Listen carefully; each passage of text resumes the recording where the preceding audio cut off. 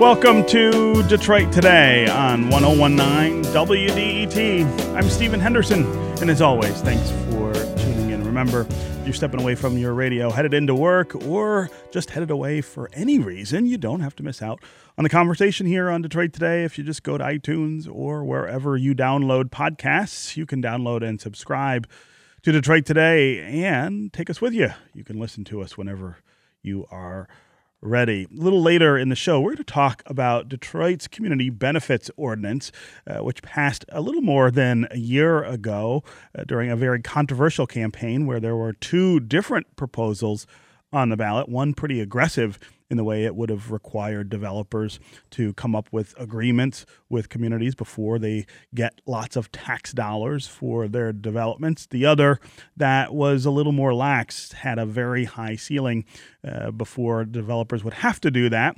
That's the one that passed. We're going to talk about what has happened in the year that ordinance has been in place. Really interesting developments on both sides of the argument, and you're not going to want to miss that. So stay tuned. We'll get to that about halfway through the hour. But first, after 30 years living in America, Jorge Garcia, a 39-year-old father who was living in Lincoln Park, was deported this week to Mexico. Garcia was brought to America by a family member when he was 10 years old. He has a wife and he has two children, all of whom are U.S. citizens. This is what America's immigration system means for many Metro Detroiters as they wait for Congress to come up with some agreement on comprehensive immigration reform. Congress is kicking off the latest round in negotiations to keep the government running despite a major budget impasse in Washington.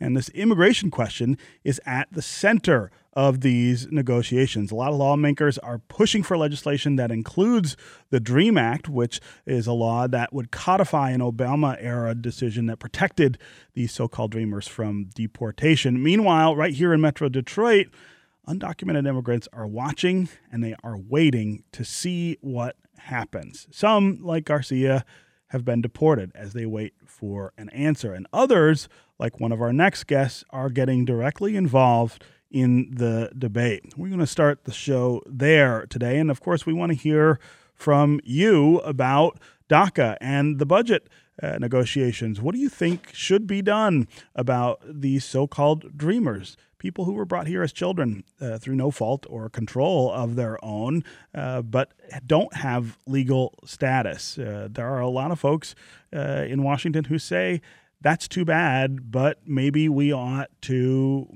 send these people back to the countries from which they came. A lot of other people, of course, say that would be immoral. And as we saw with Jorge Garcia this week, the 39-year-old father from Lincoln Park, it is wrenching. It is absolutely wrenching to see families split apart, to see someone whose life has been entirely, really, in this country, the only place that he would have known as home, to see him sent away to a place that he doesn't know.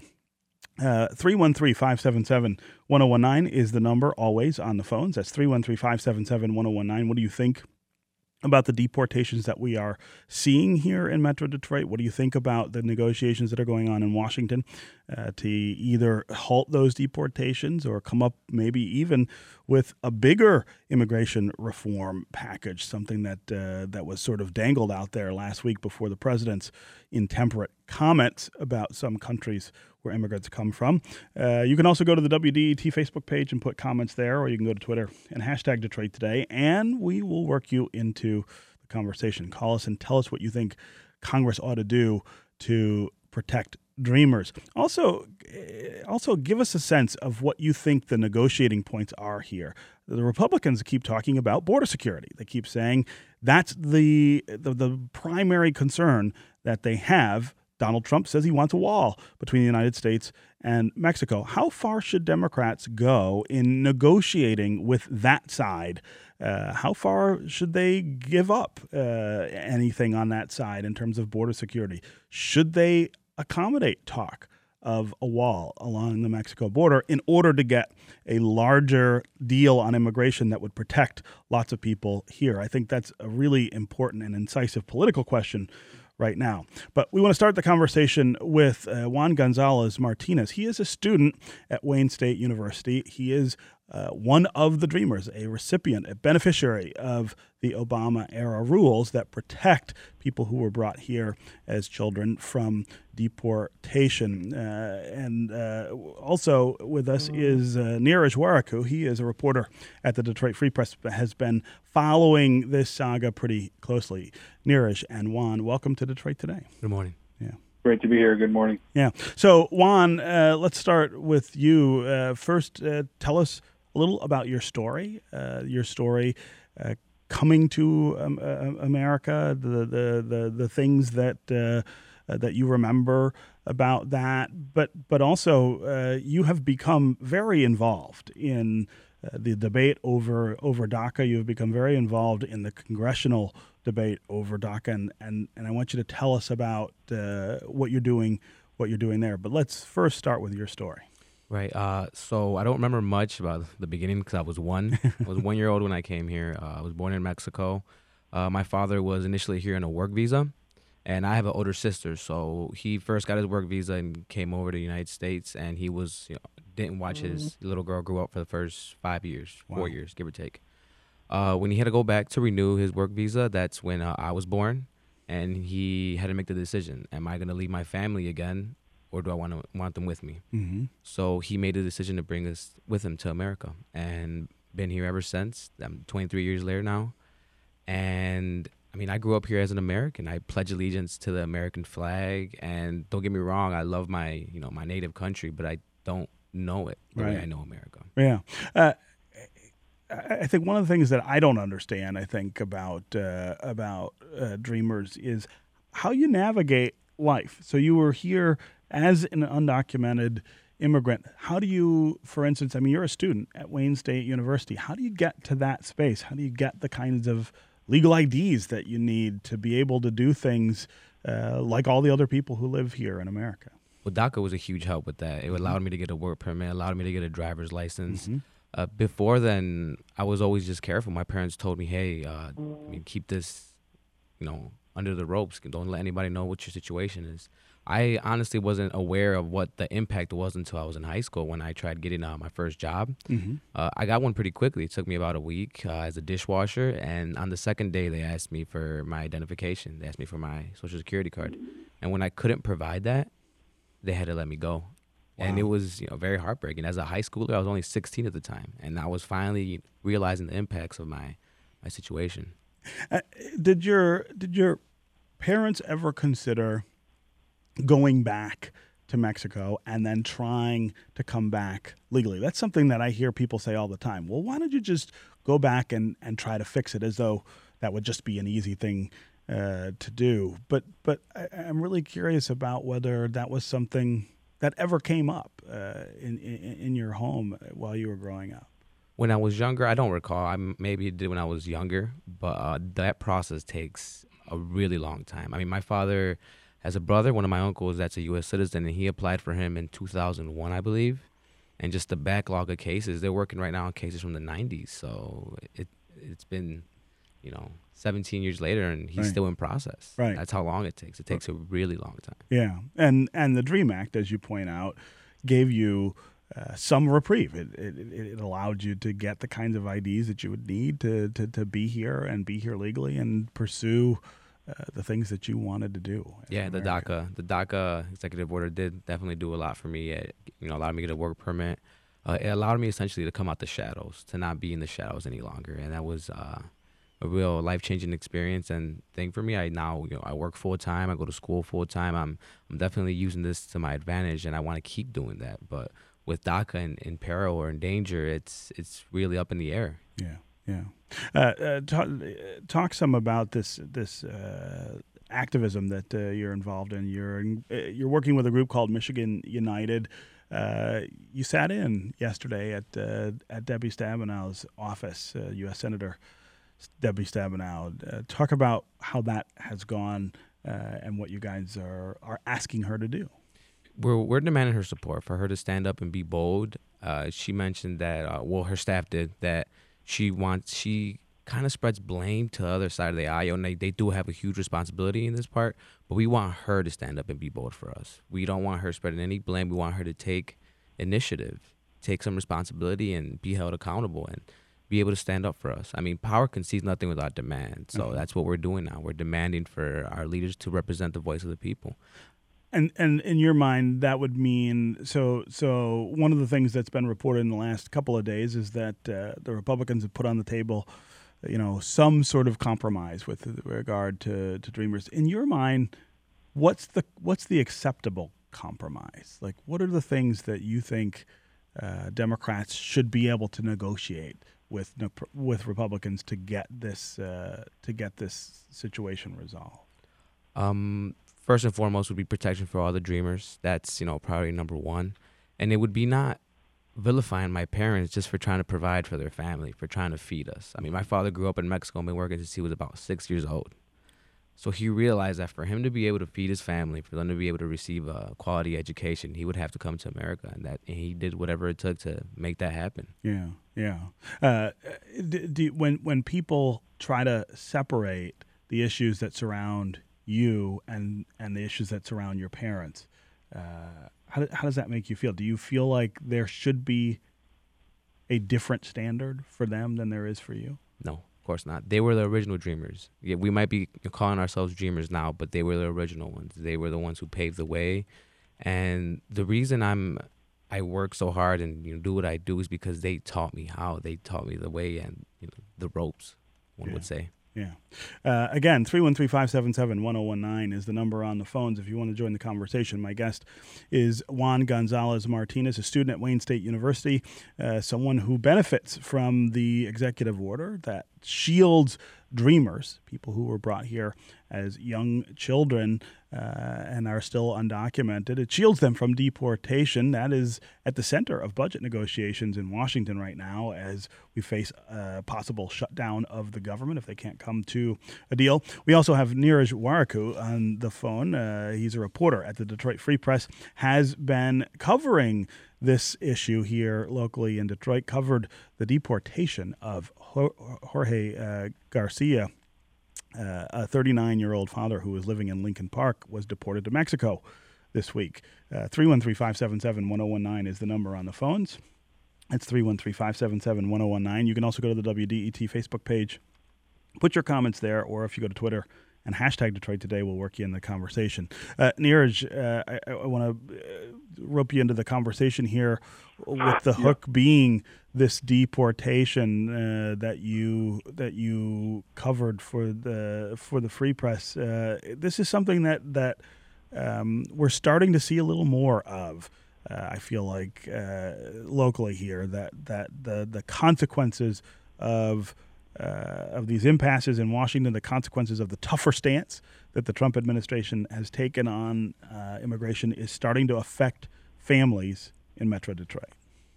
No, that's definitely true. You're seeing an increase. You're hearing it in places like Southwest Detroit.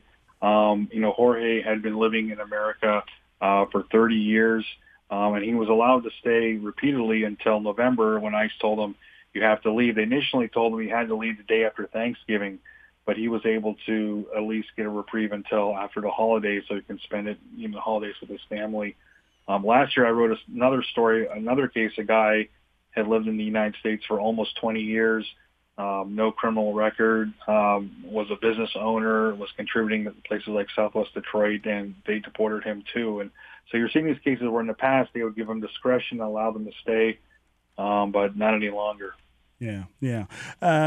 Did you get a chance to talk much to Jorge and his family? Yeah. The night before, we spoke. I was at a home where I spoke with Jorge and his wife, and we spoke at length about their case. I mean, they were devastated about what had to happen, and it's also very painful for the children. There's a lot of children now of these immigrants are being deported. So emotionally it's tough, and also financially. One of the ironies is these deportations can actually end up leading to more things like welfare, putting people in assistance because they're not going to have a father helping them. So you can even put more people into poverty or put them on on government welfare programs, which you think would be the opposite of what conservatives want. Yeah. Yeah. Again, 313-577-1019 is the number on the phones. We got a lot of folks who are eager to participate in this conversation. Let's go to Alvaro in Detroit. Alvaro, welcome to Detroit today. Thank you. I just wanted to get the chance to call in. I came to the United States originally when I was 4 years old from Ecuador, and was originally a recipient of DACA when I first came, and so this is a situation that's pretty close to me. And talk about how you're feeling about these negotiations then in Washington. It's a policy discussion for them, but for you, it must be quite personal.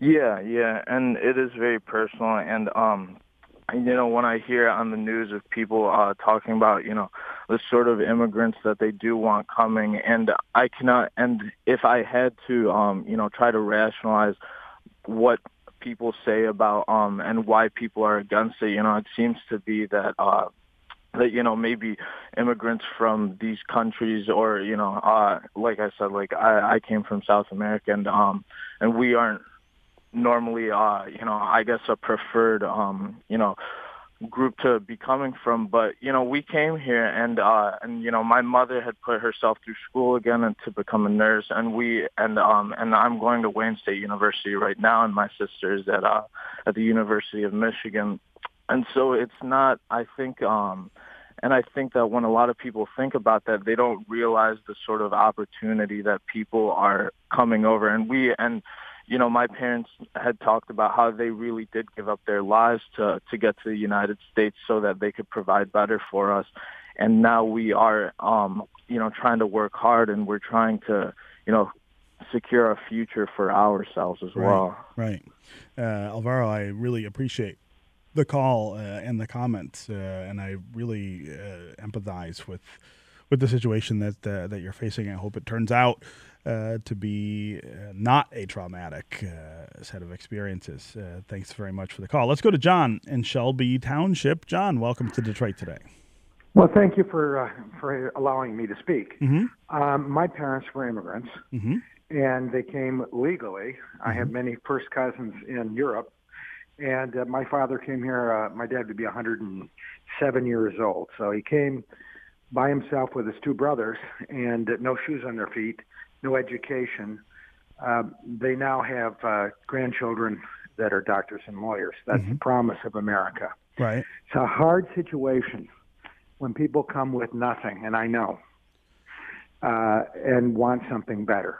Right. But it has to occur legally and orderly, or there is no nation. Every nation on earth that has sovereignty has mm-hmm. to have rules. So John, I absolutely hear what you're saying, and I respect the rule of law as much as anybody, but I think you can't have that conversation in a vacuum. I mean, this is a country that from 1790 through the mid-1960s had immigration laws that discriminated against countries where people were brown or black, that purposely said it was going to be harder for people from Africa or people from Latin America to come to this country than your ancestors. So,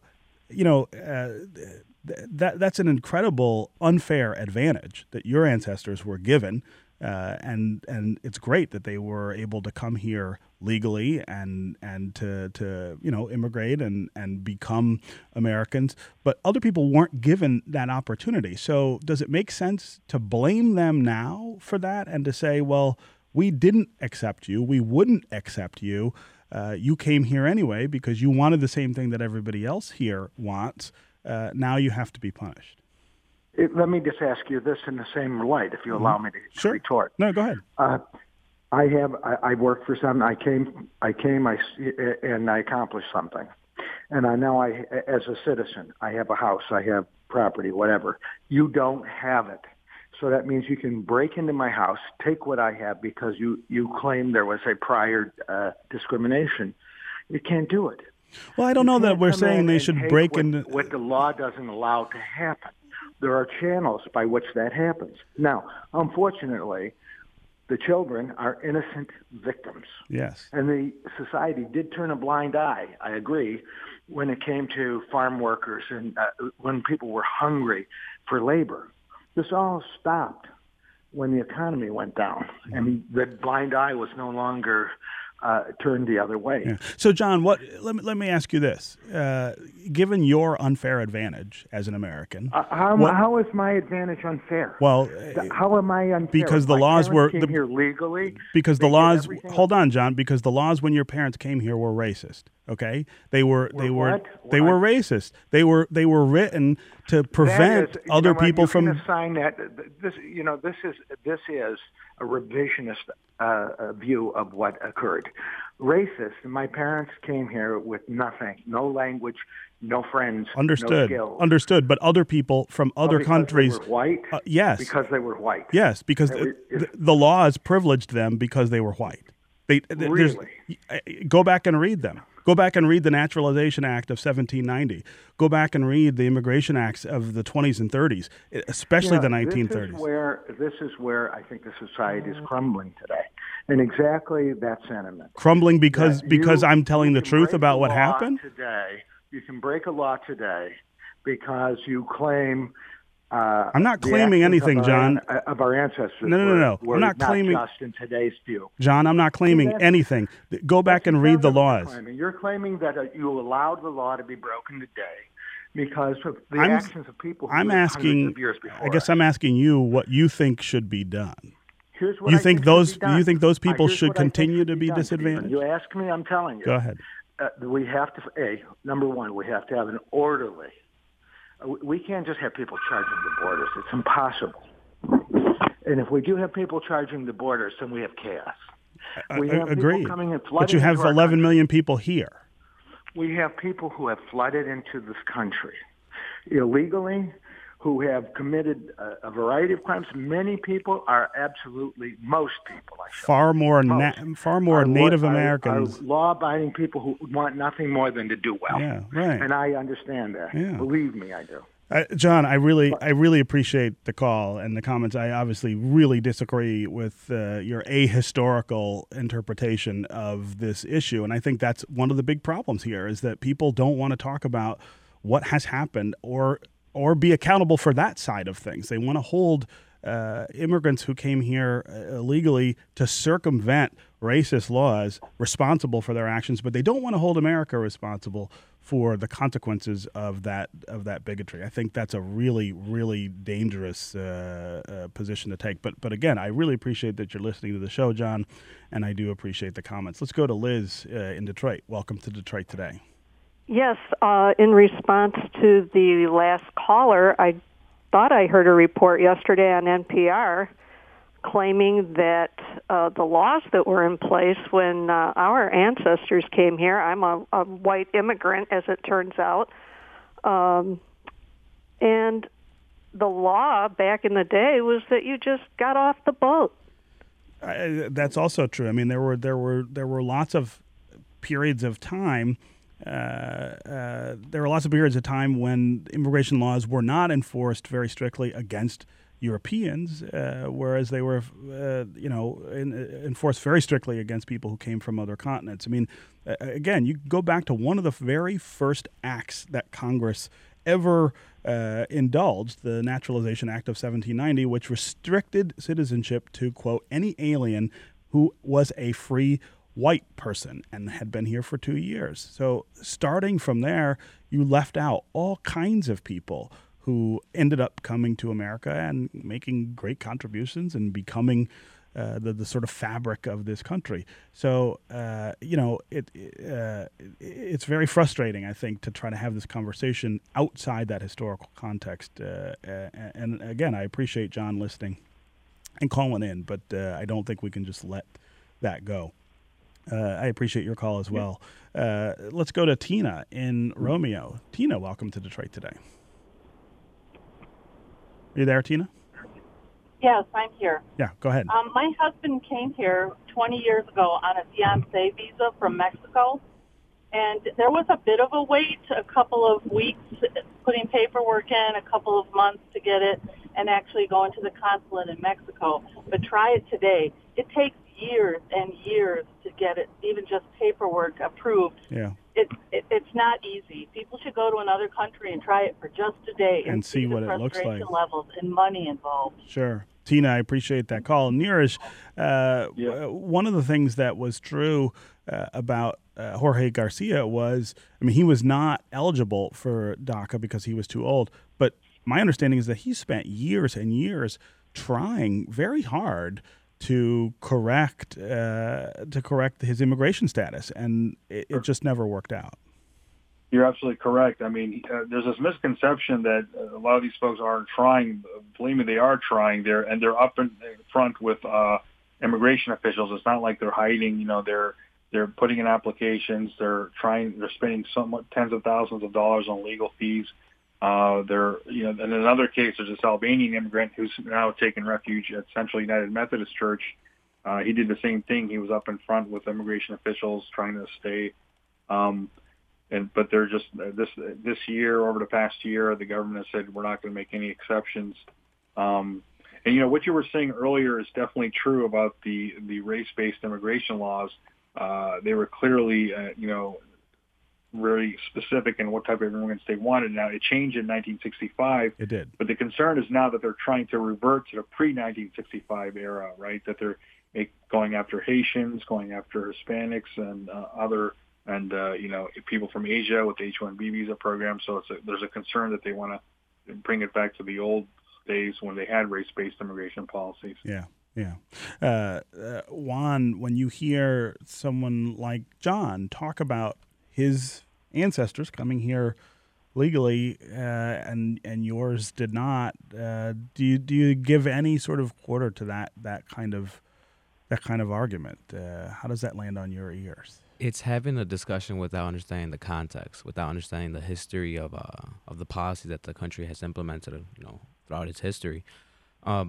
There was even a case of Mexican workers that during the Great Depression that were sent back to Mexico, and some were citizens, and they were stripped of their citizenship because of the status that the country was in at the time, the Great Depression, obviously. But that's no excuse to be removing citizens of a country. Right. That's what we're talking about here. It's trying to have a debate, but without understanding the full picture, the full scope of what's going on. Yeah. Let's go back to the phones here. Kevin in Detroit. Welcome to Detroit Today. You there, Kevin? Yes, I'm here. Yeah, go ahead. Okay, so my question is on a different note, but kind of the same issue. When Donald Trump was campaigning, he talked about this border wall. He was going to force Mexico to pay for it, and it wouldn't cost American citizens a dime. Now he won't sign a bill or anything if it doesn't have funds in it to pay for this border wall, and nobody's talking about that. Hell, we wasn't supposed to pay for this border wall. Right, Kevin. I'm glad you brought that up. That was a big part of Donald Trump's campaign for president. He said that he would get Mexico to pay for the wall. That doesn't seem to be what he's talking about right now, and trying to get money for the wall into the budget. It's one among many of the things that he said that turns out not to be exactly true, and in terms of the way it's been executed. But I'm glad you called to remind me of that. Let's go to Marie in Southfield. Marie, welcome to Detroit Today. Are you there, Marie? Yes. Hi, how are you? Good, how are you? Good. I want to say that my grandparents came here from Sicily. They came legally, and when they got here, my grandfather's skin was so dark he couldn't find a job. So he started a very infamous crime ring in order to take care of his family. Wow. Now, several, 2 generations later, do I look Sicilian? No. I think that a lot of white people forget that we lose our ethnicity so quickly. Yeah. And things have changed dramatically. I mean, Italians were discriminated against, in America when they came here in the 20s and 30s. So were people of Irish descent. But as you point out, there was this sort of assimilation that takes place that strips them of that sort of ethnic nationality, makes them Americans, that somehow doesn't accrue to people who come from countries that are full of brown or black people, Marie. So again, I really appreciate the call and the comments. Okay, Neeraj Waraku, reporter for the Detroit Free Press, and Juan Gonzalez Martinez, student at Wayne State University, recipient of DACA. Thanks very much for being here on Detroit Today. Thank you for having me. Thank you. Great to be here, Steve. Up next, it's been 1 year since Detroiters passed a community benefits ordinance. We're going to talk about what that looks like in practice. Stay with us on Detroit Today.